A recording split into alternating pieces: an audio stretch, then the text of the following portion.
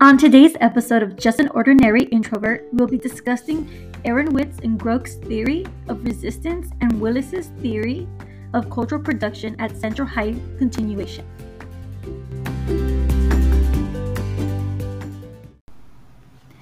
I will be addressing how schools perpetuate the school-to-prison pipeline through policies and curriculum that are put into place that have direct effects on the students. I want to explore the ways that teachers and students participate in resistance. I will use my personal experiences to explore how I perform resistance and examples for my students and their resistance. While addressing resistance and cultural production, I will be focusing on the school that I work at, which is a continuation school located in Los Angeles, and it is part of LAUSD. Central High School's mission statement is, and I quote, a multi-site district-wide dropout prevention and credit recovery school. We provide cultural relevant, engaging, student-centered, standard-based instruction that fosters college and career readiness. Our mission is to promote educational and social equity throughout our school, to support foundational skill building while providing grade level instruction, to facilitate intellectual and social growth, to rekindle the joy and love of learning, to communicate and collaborate, to nurture social and emotional wellness, to provide a safe, accepting, and supportive setting so that students have the opportunity to creatively explore and clarify their own beliefs and values, to take acceptable academic risks without judgment, and to think and speak for themselves. This quote can be found on their website under mission statement. But what I want to highlight is the school's mission statement because they claim to want to promote educational and social equity, to rekindle the joy and love of learning, to provide supportive settings, academic risk without judgment, and they want students to speak and think for themselves. Although the school claims that this is their mission, I have experienced the opposite happen within school policies and school curriculum. If you're not familiar with how a continuation school works, I will give you the breakdown of how we work at Central High. So the logistics of how the school itself functions is a bit complicated. Central High School Tri-C is divided into 25 different school sites that are spread across Los Angeles from downtown LA as far as San Pedro. The main office, aka headquarters, is located at the center of downtown. This is where the office staff and admins, such as the principal, or two assistant principals, and the office workers are usually at. We have two different continuation programs offered at our school. Central High is 4 hours long, and students only have 4 class periods, while Tri-C is 6 hours long, and they have a total of 6 class periods. My school site is called Central Academy, and we are located in the Westlake area behind Belmont High. We are in a private lot that has its own gate, and it has a total of 4 bungalows. 3 of them are used as classrooms, and 1 of them is used as an office. We don't have any admin staff on site. If there is an emergency where admin needs to be contacted, they are about 15 to 20 minutes away driving. The staff on site are a total of 3 teachers, me included, and 1 teacher assistant. I am one of the 2 ELD teachers that we have in our 25 different sites, and my class only consists of English learners, and a majority of my students immigrated from Guatemala. I am in charge of teaching 4 subjects: English, math, social studies, and science. And I have a total of 26 students on my roster, and they are with me for the whole day, meaning the 4 hours of schooling, like 4.5 hours of schooling. Although we are in the 21st century and there are laws put in place against segregated schools, there are hidden curriculums that continue to perpetuate white supremacy that target immigrant students. In the past, there was an influx of Mexican migrant coming to the United States, but in the past few years, there has now been an increase of Central American migrants from El Salvador, Guatemala, and Honduras. Huber states that more than 189,000 people reached the US border in June of 2021, the highest number ever seen for 1 month in more than 20 years. Numbers kept climbing the following months that year. According to the Refugees International, Guatemalans have fled violence to Mexico and the United States in large numbers since the 1980s. Today, the most prominent causes of Guatemalan forced displacement are violence, impunity, corruption, poverty, lack of security and services, uneven development, droughts, and hurricanes. These data sets are significant because with the incline of immigrant refugees, there are more migrant children enrolling into schools in the United States.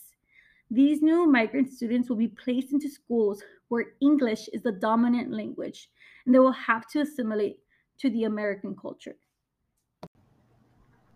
You might be wondering, why is this important and how does it connect to resistance theory?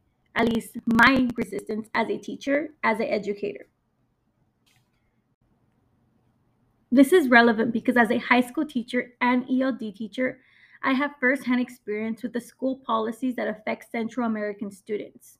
I teach at a school, like I said, located in Westlake community, which ancestry and immigration population, according to the Los Angeles Times in 2008, Mexicans being 35%, Guatemalans 6.7 are the most common ancestries, and at least 70,000, so 67% of residents are foreign born, which is high for the city of Los Angeles and high for the county. 36% are Mexican and 17% are Salvadorian for most common foreign places of birth. I believe that with an updated census, the numbers will have dramatically increased based on immigration rising trends with the last couple of years that have passed. When I was hired for my current position as an ELD teacher, I was told to use only the English language to teach and speak to my students, and to have them also speak to me only in English. The principal stated that if needed, I can introduce some content in Spanish, such as a 5-minute video. After, I'm only required to speak Spanish, like to expose them to the dominant language. Even without legislation, schools enforce the use of English in the classroom. My students told me that their previous teacher within this ELD classroom only spoke to them in English, and they were required to respond back to her in English as well. The students said that they purposely missed school because they did not feel welcomed in the classroom culture the previous teacher had built. One example would be one of the ELD students told me that she immigrated to the US about 3 years ago and has not been to school in the past 2 years because when she was at a comprehensive high school, teachers did not translate the content, and therefore she did not understand the material. She stated that the teacher only spoke English in all her courses, and she was expected to meet the same standards as the students who were fluent in English. These unrealistic expectations pushed onto immigrant and EL students maintain white supremacy by enforcing the deculturalization of students' native languages. Schools claim that their main goal is to help immigrant students become successful, which is measured through reclassification by passing the LPAC, which is an exam that determines whether students have met writing, reading, and speaking proficiency skills in English. Migrant students are placed into classrooms with an unfamiliar language and culture and are expected to take multiple tests in English, which is foreign to them, and they are expected to succeed. Many of my students are EL1s and 2s and already have a difficult time speaking, writing, and having comprehension in English. I feel that forcing English 24/7 on students is not productive and does not create a safe nor welcoming learning environment. I participate in teacher resistance by speaking Spanish to my students. I understand that learning content in a foreign language is difficult. When I teach my lesson, I do teach them in English, but I always translate in Spanish, provide Spanish copies or videos. I allow my students to answer in Spanish as well, because I notice when I do ask for students to only respond in English, most of them do not want to speak up and do not engage in the lessons. Resistance theory, as Aronowitz and Groke state, calls attention to the need for radical educators to unravel the ideological interests embedded in the various message systems of the school, particularly those embedded in its curriculum, systems of instruction, and modes of evaluation. Resistance theory suggests that radical educators must develop a critical rather than a pragmatic relationship with students, rejects the idea that schools are simply institutional sites by not politicizing the notion of culture, but also analyzing school cultures within the shifting terrain of struggle and contestation, highlights the complexity of student responses to the logic of schooling. I want to use resistant theory because as an educator, I am noticing the hidden curriculum in my school that does not help my students succeed in school. I question the logic of the state standards and the expectations that are placed on EL students. I also want to highlight how school policies can also cause students to act in student resistance.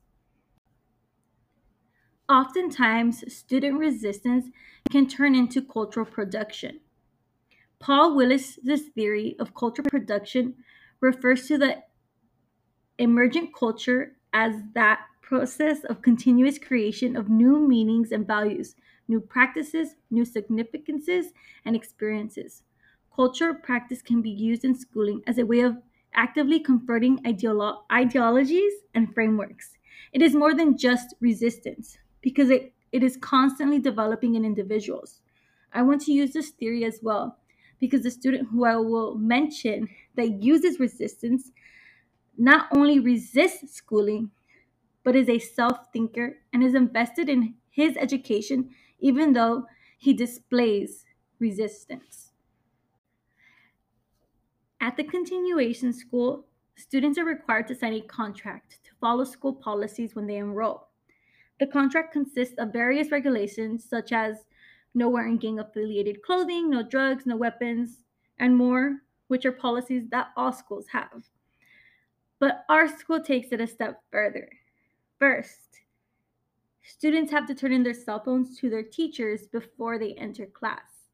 If students are caught with their phone, they have 3 warnings before it is confiscated, and they need to have a parent meeting with the principal in order to get the phone back and to discuss plans on whether they need to switch to a different school site. The second is that students are not allowed to bring backpacks.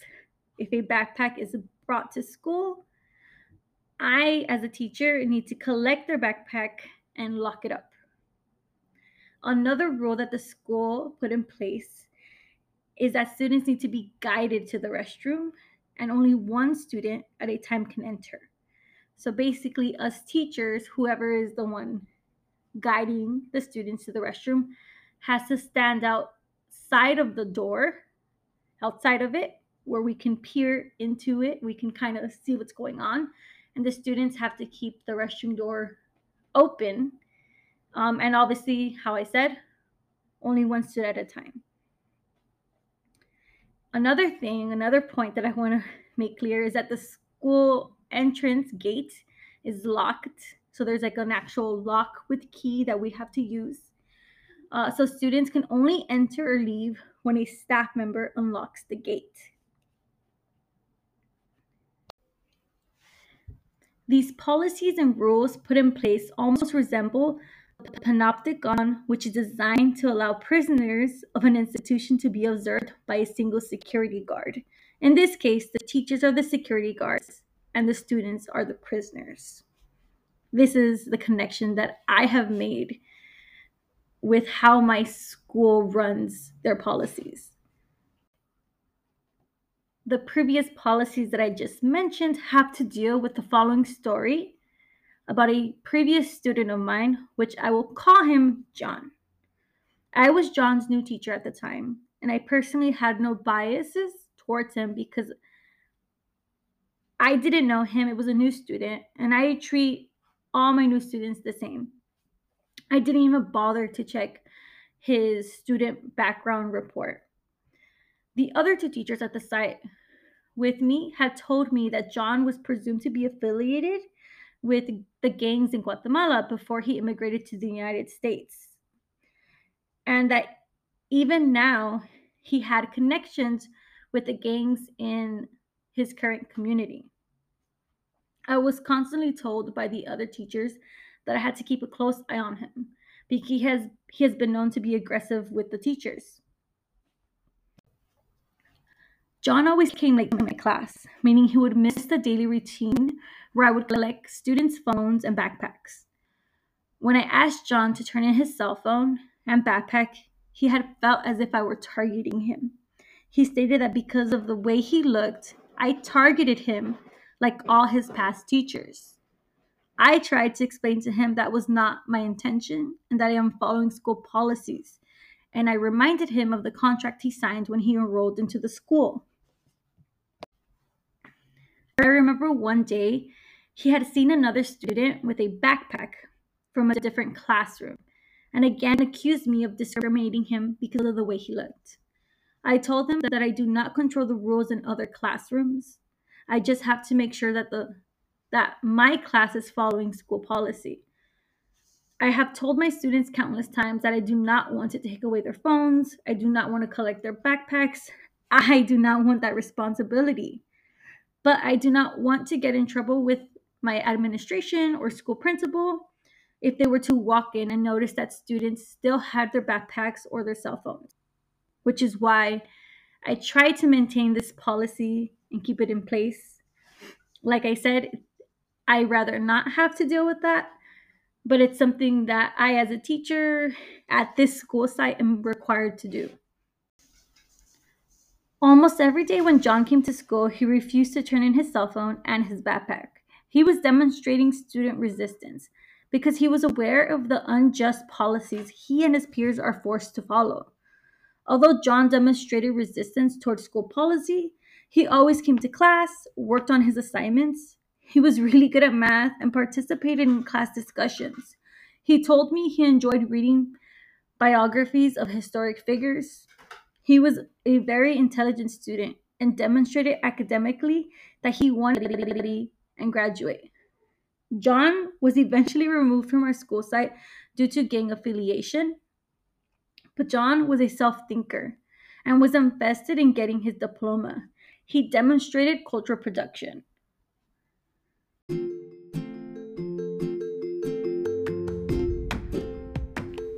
Thank you for tuning into today's episode and see you all next week.